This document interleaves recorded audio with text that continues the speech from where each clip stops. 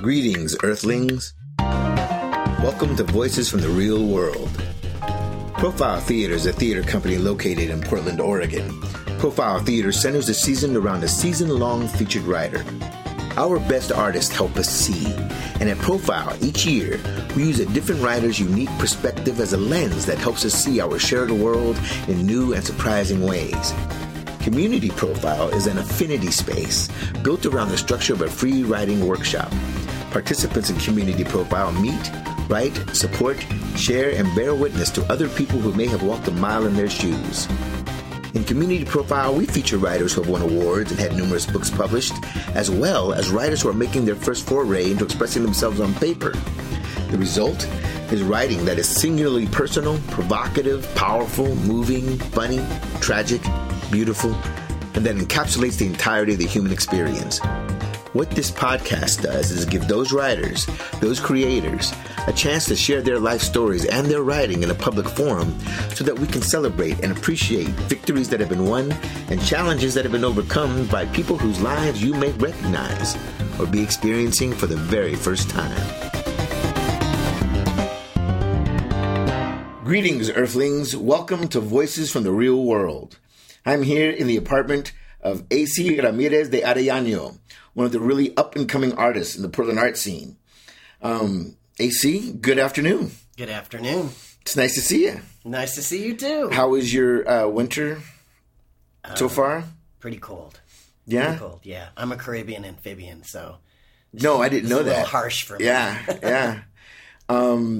Oh, yeah, and you were telling me a story about Christmas and how you've all of a sudden been commandeered into celebrating this year. Yeah. So, my daughter usually, we're two co-parenting households that she's between, and Christmas is done in the other household. I am not a big fan of the noise and the consumerism and the plastic and all that. So, that's all handled there, and it works well, I think, for everybody. I'm really happy about it. But my daughter's 7 now, and she has her own opinions.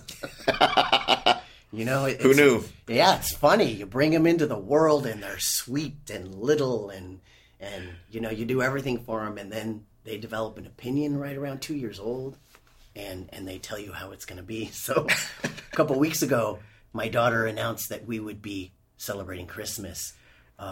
She went to the store with a friend of mine, and she bought a potted tree and a wreath for the door, like with her own money. She's got like $180, right? The kid's got more cash on hand than I do.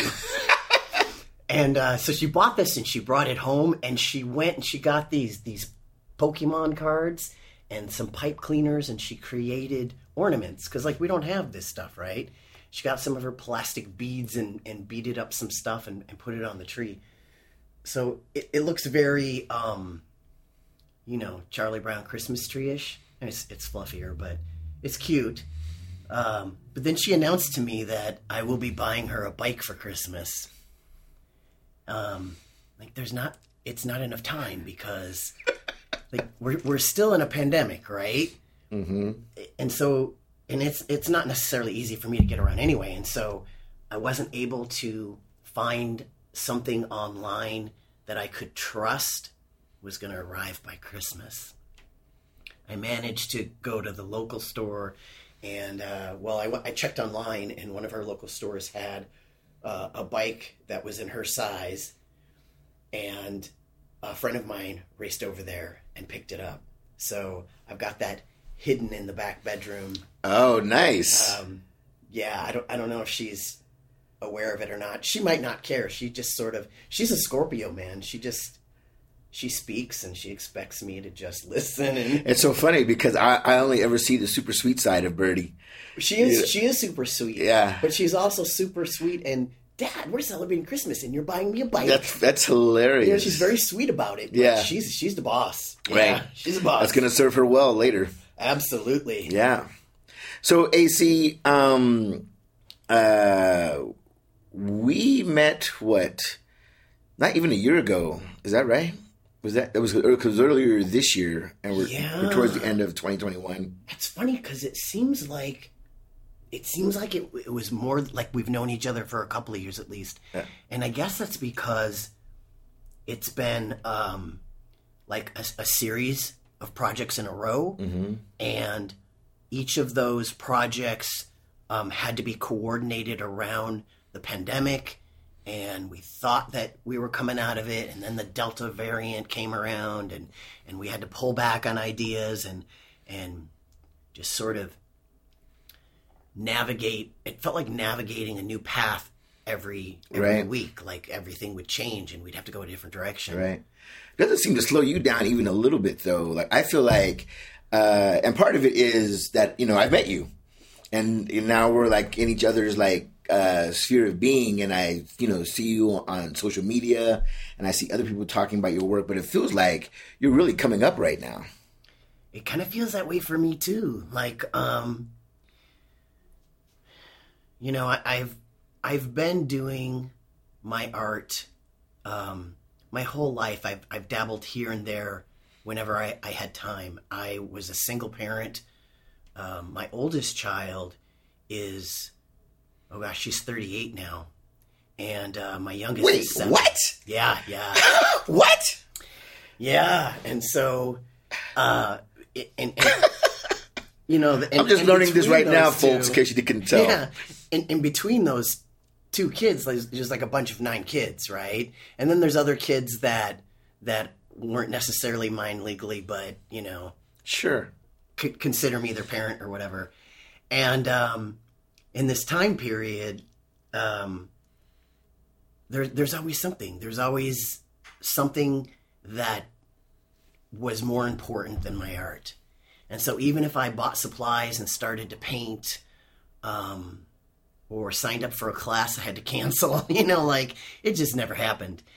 I think I was really pushing hard to try to repaint, to try to begin painting again in these recent few years. And how that came about was, for about 3.5 years, I was living in a travel van. And there's no space in there. Like you can. You have to prioritize what you're bringing. Mm-hmm. There's only so much space in there, right? Mm-hmm. And my daughter was like 2.5 or 3 when we got in there. And there's a lot of stuff when you're that age, right? There's you think that her clothes are all little and everything's little, right? Like it's a compact person. But these little compact people come with a lot of stuff. Sure. And so, there just wasn't a lot of space for it, and I tried painting in other people's studios. I paint really big things. Mm-hmm. So when I left that whole housing situation and got into an apartment, I started to collect more art supplies and take my art more seriously. Then the pandemic hit, and I'm literally locked in an apartment for 18 months with a kid. And we used art. She's an artist too. She's a way better artist than I am. I think your brain is just so much more creative when you're younger. But we spent a lot of time during the pandemic doing art. And my art shifted from making things that I thought would sell to making things that kept me company during the pandemic. Things for me. And at the same time, the pandemic has been horrible for most people. A lot of people lost jobs. A lot of people lost family members. But there were odd little blessings from the pandemic. And one of those things was my capacity to slow down and focus. Suddenly, like, things could be delivered. There wasn't like a real big grocery delivery thing happening. Portland it's a small city. It's a city, but it's not that big. And, we don't have like a lot of 24-hour places to go to eat and stuff like that. It's not like New York, right? So here I was slowed down, and I started to paint things, and Hiwayawa, my tribe, started a language revitalization project. It actually, you don't just start a language revitalization project, right? Like this is decades in the making. Of course. But the last 2 years of it were during this pandemic, and the dictionary was being made. I got a dictionary over there, a big thick one on the shelf. But when it got to the point where we were close to getting that dictionary printed, they started to throw together language teams, and I was on one of the language teams. And these language teams, basically, our responsibility was, here's the language, and here's some words. We want you to work on these words. Adding prefixes and suffixes to these words, and they were pretty much trying to figure out how they could teach this language, right? And they had a wide variety of folks. There were folks older than me and younger than me. There were people who were linguists. There were people like me who I didn't finish college, so and that was like an experiment. But for me, being able to sit with a stack of words and now this dictionary that I have and going to these language classes put me in touch with my ancestors in a way that I never, ever could have dreamed was possible. The only thing I can even compare it to is when you have your first child, like, you anticipate you're going to love this child, right? And then somebody puts this baby in your arms and the entire world disappears, and you're sitting there just like in the stars of the universe holding this life in your hands. And the amount of love that's just pouring out of your soul is immeasurable.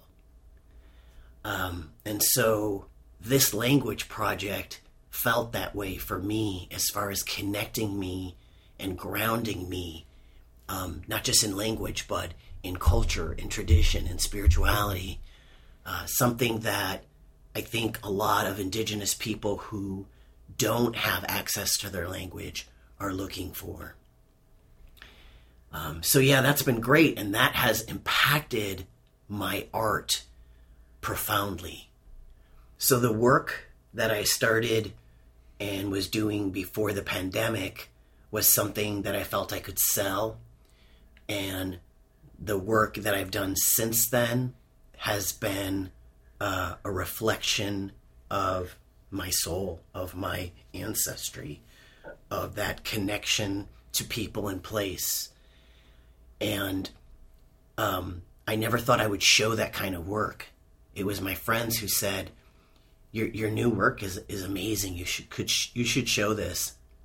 And I didn't want to, because I felt like it was too personal. I felt like the world didn't deserve it. Like I didn't want to be objectified and all the things that come for Indigenous, and I think Black and Indigenous folks, sharing their art. It gets objectified, it gets co-opted, it gets trashed, right? And we still don't get into the museums and into the art galleries. Like if our work is in a museum, it's because somebody dug up our ancestors and put it in the museum, right? So it wasn't something I wanted to share, but it was my Black and Indigenous friends who kept saying, this is really good stuff. You got to share this. And God bless every one of them, because my work before then was really crappy.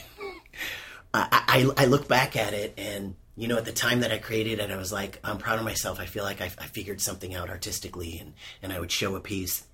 And now I look back at my old work, and I'm like, I don't want to show that. I just want to scrub it from my website, right? I don't like it anymore. But they were always there behind me, always encouraging me. Yeah, this is great. This is great. And I suspect that some of them didn't think it was very great in the beginning. But once they started to see that new body of work, they were super excited about it and super encouraging to me. So I started to show that. The grants that I had applied for it's harsh out there applying for grants as an artist. You have to be known, and it's hard to be known when you're a nobody. Like, how do you get there, right? And if you're not known, a lot of the grant applications I discovered were asking me to show previous showings that I had. Like, they wanted me to list my showings for the previous year. Sometimes they would say 3 years, sometimes they would say 5 years. And if you haven't been going at it for very long, you don't have 5 years. And if you can't get in anywhere to show your work, you don't have it.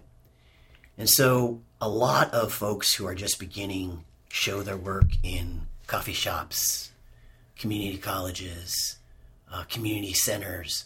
These places are welcoming. But when you go to apply for grants, they specifically state, do not list any shows that happened in coffee shops, community centers, or, yes, they do this, or community colleges. And I was like, but I wasn't even a student at that college, and they showed my work. Like, that should say something, right? And so it was really frustrating. I couldn't get my work in anywhere. That sounds really frustrating. Super frustrating. And at the same time, my work, when I'm doing these applications, probably wasn't up to par or something, right? So I'm not going to, blame it on the establishment that I couldn't get seen anywhere if my work was crap. Right. So, I spent probably the first 2 weeks of the pandemic. This was immediately. I'd just gotten moved into this beautiful apartment that had 9-foot ceilings, so I could work on my 8-foot tall pieces of art, right? And I spent time working on that, and since everything was at a standstill, the phone's not ringing, nobody's coming to the door. This is early in the pandemic when we're all not answering our door, even if somebody is knocking, right? We're all scared. And sitting with my art and working on it, and then applying for grants, I've got this new body of work to show. And I ignored the whole, if you had a show that was in a community college or whatever, I listed it anyway.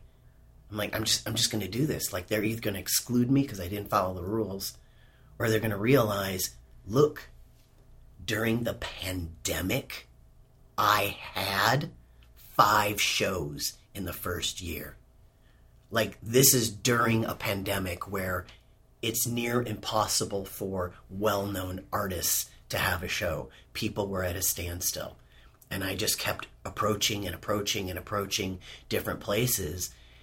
And the other thing, when you apply for a grant, they'll specifically state, do not list anything where you had a show with other artists.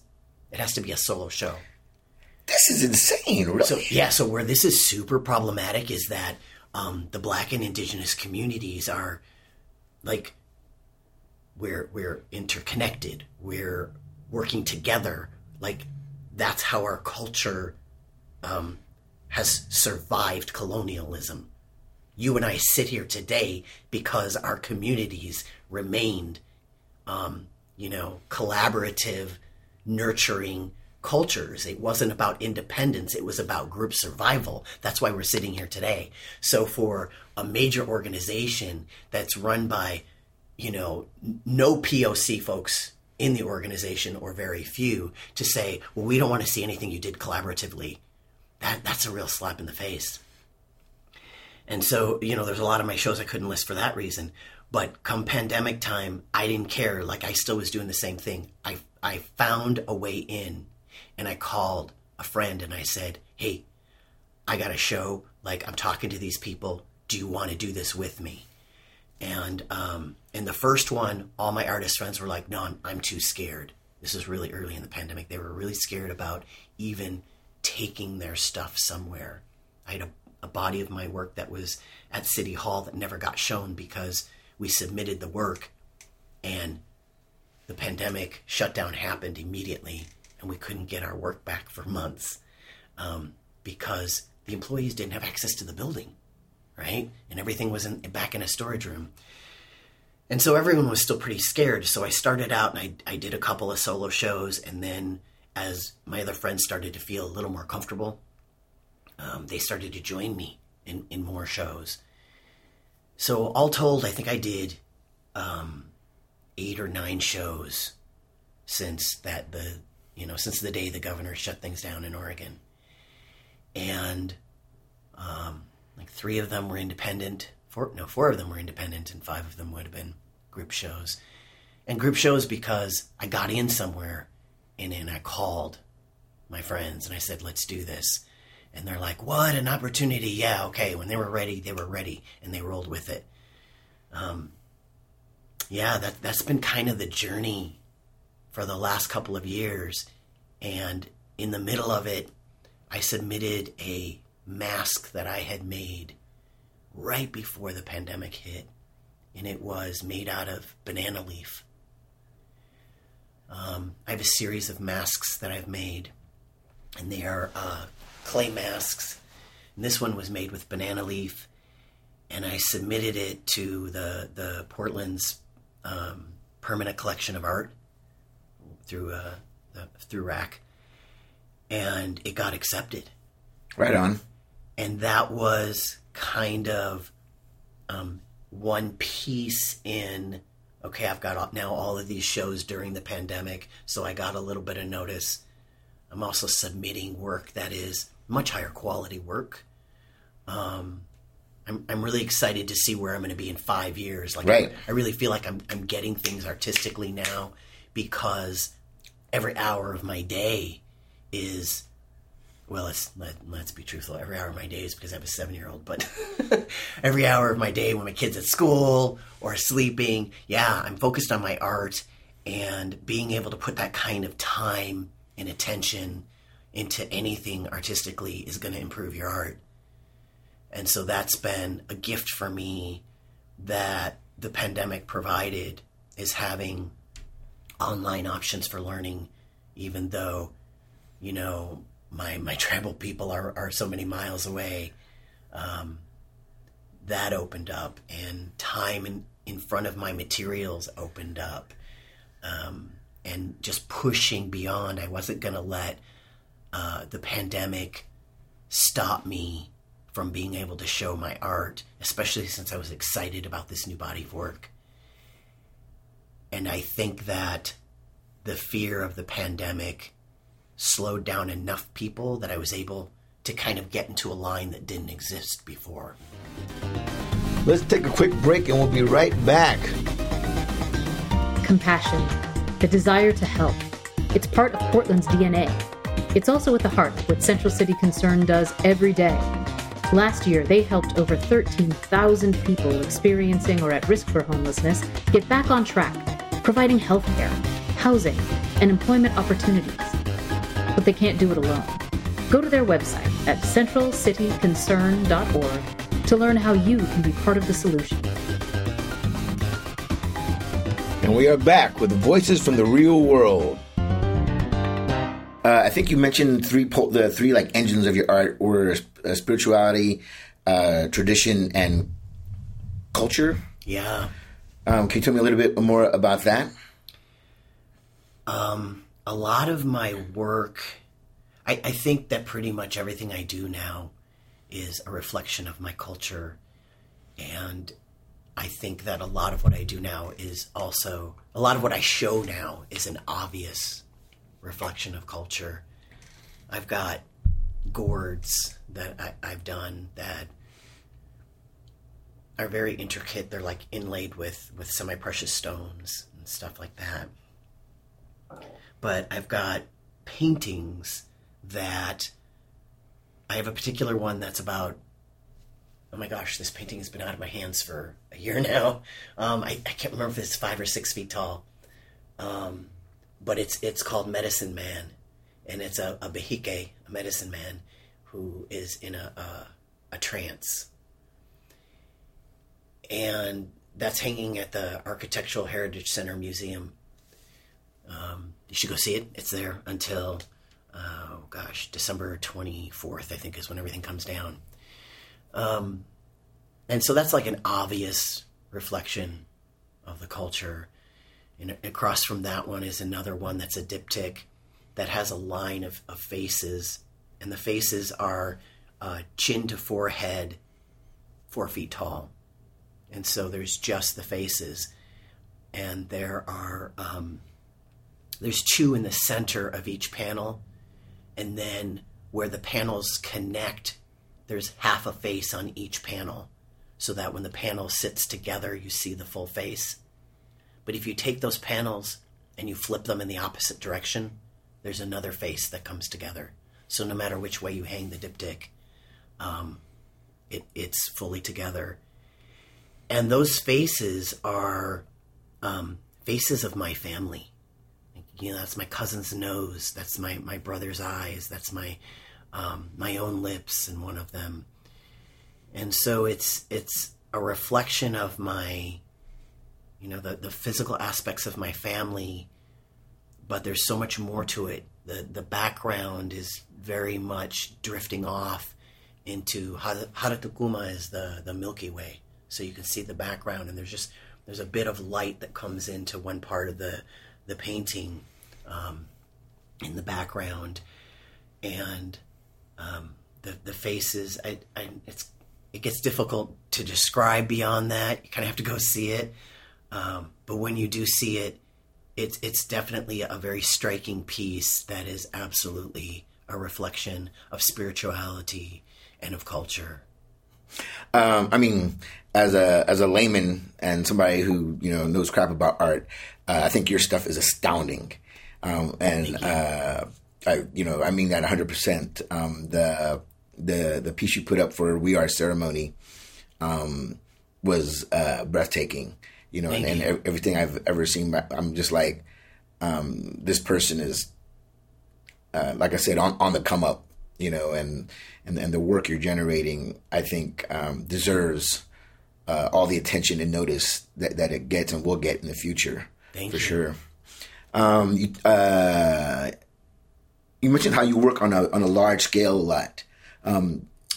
What is behind that intention, you think?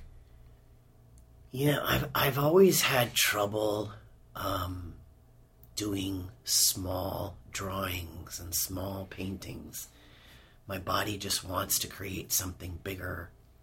And I started to buy these really large canvases.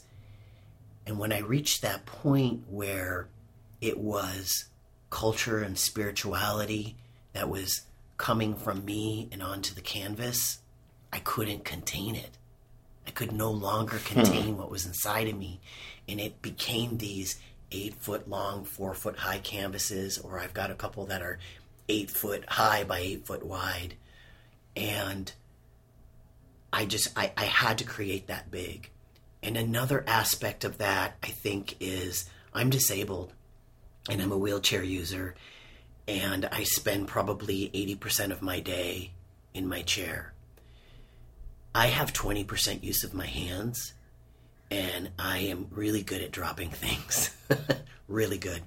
So when I am working, the entire floor is covered in a couple layers of thick, heavy canvas, drop cloths, and I take a paint scraper because the paint scraper feels right when I'm using it on the canvas. The paintbrush feels difficult for me. If I take a paint scraper and I take the self-stick bandage, sometimes it's called Coban, but the bandage sticks to itself but not your skin. So I put the paint scraper in my hand and I take the bandage and I just keep wrapping it around my hand. So now I've secured that paint scraper in my hand and I can't possibly drop it. And I grab the palette that I used on my last painting and I pull back whatever plastic that I've thrown over it. And I start by throwing that paint on there. And sometimes I have no idea what I'm about to paint. I just take these colors and I put them on there. And I put them on there because I don't like to waste paint, for one, right? But the funny thing is that paint sometimes doesn't show in the end. after all the layers. I put so many layers on these paintings with a paint scraper that you don't even see the original layers most of the time. And the original colors, I change colors halfway through the painting. But I do that, and I've got that one paint scraper. And sometimes it's in my right hand, and sometimes it's in my left hand. But I'm grabbing new color and putting the new color on, and then the next color on. And so sometimes the colors are blended, and sometimes they're not. And what my painting ends up being, I don't know. You know, some people say the canvas tells you. I don't necessarily think it's the canvas that it becomes what it wants to be. For me, I think it's the paint. And that's why those original colors don't show, and sometimes they do. Because the paint says, no, I need to be here. And that happens. And eventually something develops. And sometimes I try to make my painting something that that paint just doesn't want to be. And I'll struggle with it for days. And I have gone in with black gesso and just splatted all over the canvas because I got so frustrated. And it was because I was trying to make it something. And I fought with it for so many days that it no longer could be what it was supposed to become. And I'll go over it. And then I'll just let that sit and dry, right? I might come back to it weeks later because that's when it's dry. Right. Or I may get back to it sooner than that. But it ends up then, at my second go at it, it becomes what it's supposed to be.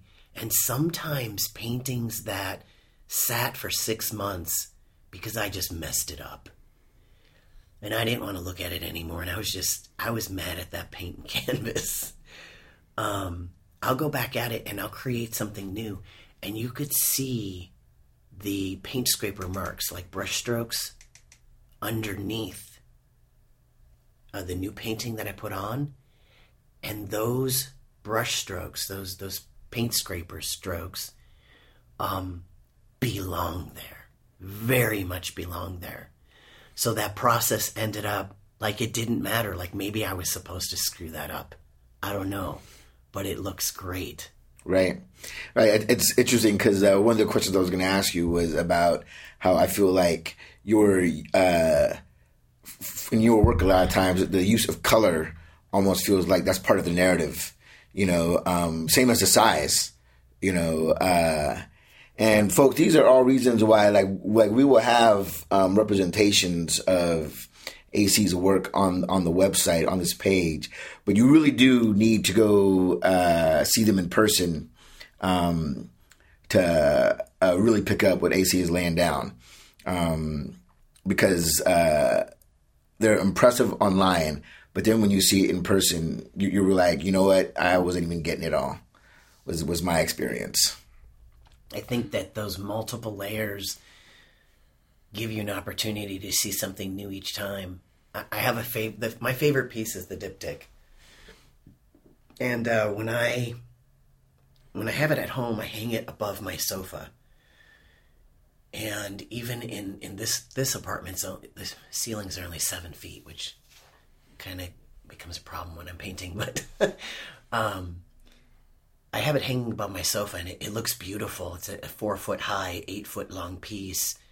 And every time it comes home to me, I notice things that I painted this thing, and I'm noticing things I didn't notice before, right? Right. And I think that's part of just laying down those multiple layers of thick paint. And I encourage people to touch my paintings, you know, provided they're dry. You got to be careful if you're in the studio, but... Right. Well, it's funny because I've heard writers talk about how a lot of times the characters will dictate to them what the story is. Yes. No, I'm going to do this. And hearing that colors also do that for a visual artist, that's really extraordinary. Colors are my actors, definitely. Yeah. And even, so I have a piece that's a leather self-portrait that's also at the museum. And it did the same thing. Like I had a box full of leather scraps that were probably, 40 different colors. And I ended up using maybe 15 different colors to do this portrait. And that was it. Like those colors dictated what was going to happen. And all of a sudden I realized, as I'm laying them out on the floor, just chunk scraps, just throwing them on the floor and throwing them on the floor, that I could see a face. And I started to create this self-portrait, and then I grabbed my scissors and started cutting. And when you cut leather, it's one cut. You're done. Like, you cannot make a mistake cutting leather. And whatever I cut, that was the piece was meant to be. And so the shapes came out right, and it worked. And I put this thing together, and it's framed, and it tells its own story. And I was there to put those pieces there. You know, I facilitated that, like, I don't know, the stage manager, or, you know, somebody who's putting it together, but the actors are telling their own story. Right. One last question as we get close to our time. You were part of We Are Ceremony, which was a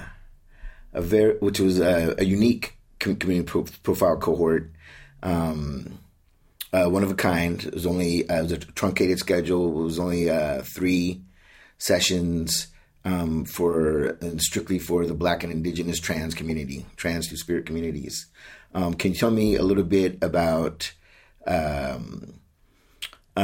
first, like, why that had to be so focused, and what you got from that, and how it worked for you, and, like, the work that you did there? Yeah. By the time I met you and we were talking about this, I think we initially started talking about something a little bit different. And I had already reached the end of my patience level with applying for grants that essentially excluded me because of my artistic experience, right? That was just backwards. And I realized that I had the capacity to direct my own artistic path. And in some cases, it was going to be a little bit of bulldozing. And so by the time I got to you, I was like, no, I want to do it this way. And thank goodness you were open to it. You're like, do what way? What are you talking about? What? And they're like, tell me why you want to do this. And so I was able to say that if we were going to get any of my artists from my particular artistic group, were informal Black and Indigenous, Two-Spirit, and transgender group, if I was going to get any of us to participate, that they had to trust the process. They weren't going to come and bare their souls to somebody that they didn't know. And if it was going to be somebody they didn't know, it better be somebody who is either Two-Spirit or Black transgender. And so you were able then to reach out to Zelos and bring them in to run this workshop. And because we set up this safe space that was incredibly nurturing to our creative process, all of us came out with something really powerful to show. And some of us chose to not share it yet or to share it immediately.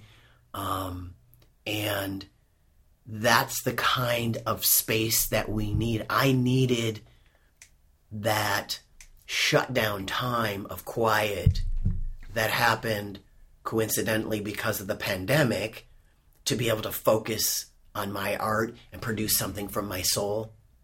And the group of artists for We Are Ceremony needed that as well. They needed that safe space where they could create and be nurtured by others and really bring out those colors inside them and be able to put it to, music or canvas or whatever their particular artistic expression was.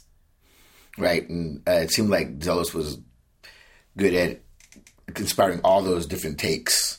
Yeah. Well, he's, the executive director for 10 Tiny Talks. And so that was a new program, but he had that same vision that I've had when I started the Black Transgender Indigenous Two-Spirit Artist Group, was, creating that space and then breaking open these spaces for us to be able to perform or to showcase our work, because we weren't getting into other spaces.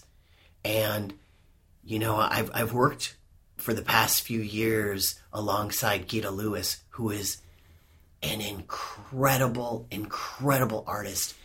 I so much look up to her, and I feel so grateful whenever I can be in her presence, at all, but, artistically. And her work is incredible, and I can't understand why she's not having these wonderful shows in big, well-known spaces. So it's difficult, even if you are doing your best, which I finally feel like I'm doing. So having things like We Are Ceremony, having 10 Tiny Talks, getting into spaces that are interested in our work. I had a solo show at Alberta Abbey, and they were interested. They're like, we would love to have your work here. We're interested in it. And as my show was wrapping up, I said, I would love to bring in children's work here. And they would either be trans kids or children of trans parents. And they said, great, let's talk about that for a future show. So it's building that interest and getting in places that really matters to us. Fantastic. Well, AC, this has been a tremendous pleasure. And I'm so glad we were able to make it happen. Me too. Next time, hopefully, my voice will be back. And I would look forward to seeing more of your journey. And that is it for this edition of Voices from the Real World. Voices from the Real World was put together by the creative team of Jamie M. Ray, line producer, Robert A.K. Gagno, sound engineer, Rodolfo Ortega, composer, and was recorded at the Willamette Radio Workshop in Portland, Oregon, which exists on the traditional lands of Multnomah, Calumet, Clackamas, Tumwater, and Malala bands of the Chinook peoples, the Tualatin band of the Kalapuya peoples, and many other tribes who made their homes along the Columbia River. We acknowledge and honor the ancestors and survivors of this place and recognize that we are here because of the sacrifices forced upon them, and we honor their descendants who live on. And I am Bobby Bermea, and this is Community Profile, Voices from the Real World. Real people telling their real stories. Thank you for joining us. For more information about Community Profile or Profile Theater, go to profiletheater.org/community profile. To hear more podcasts, go to profiletheater.org/on-air, where you'll find other episodes of Voices from the Real World. If you have feedback or suggestions for me, I'm taking all comers. Write me at bobbyb@profiletheater.org. One love and peace out.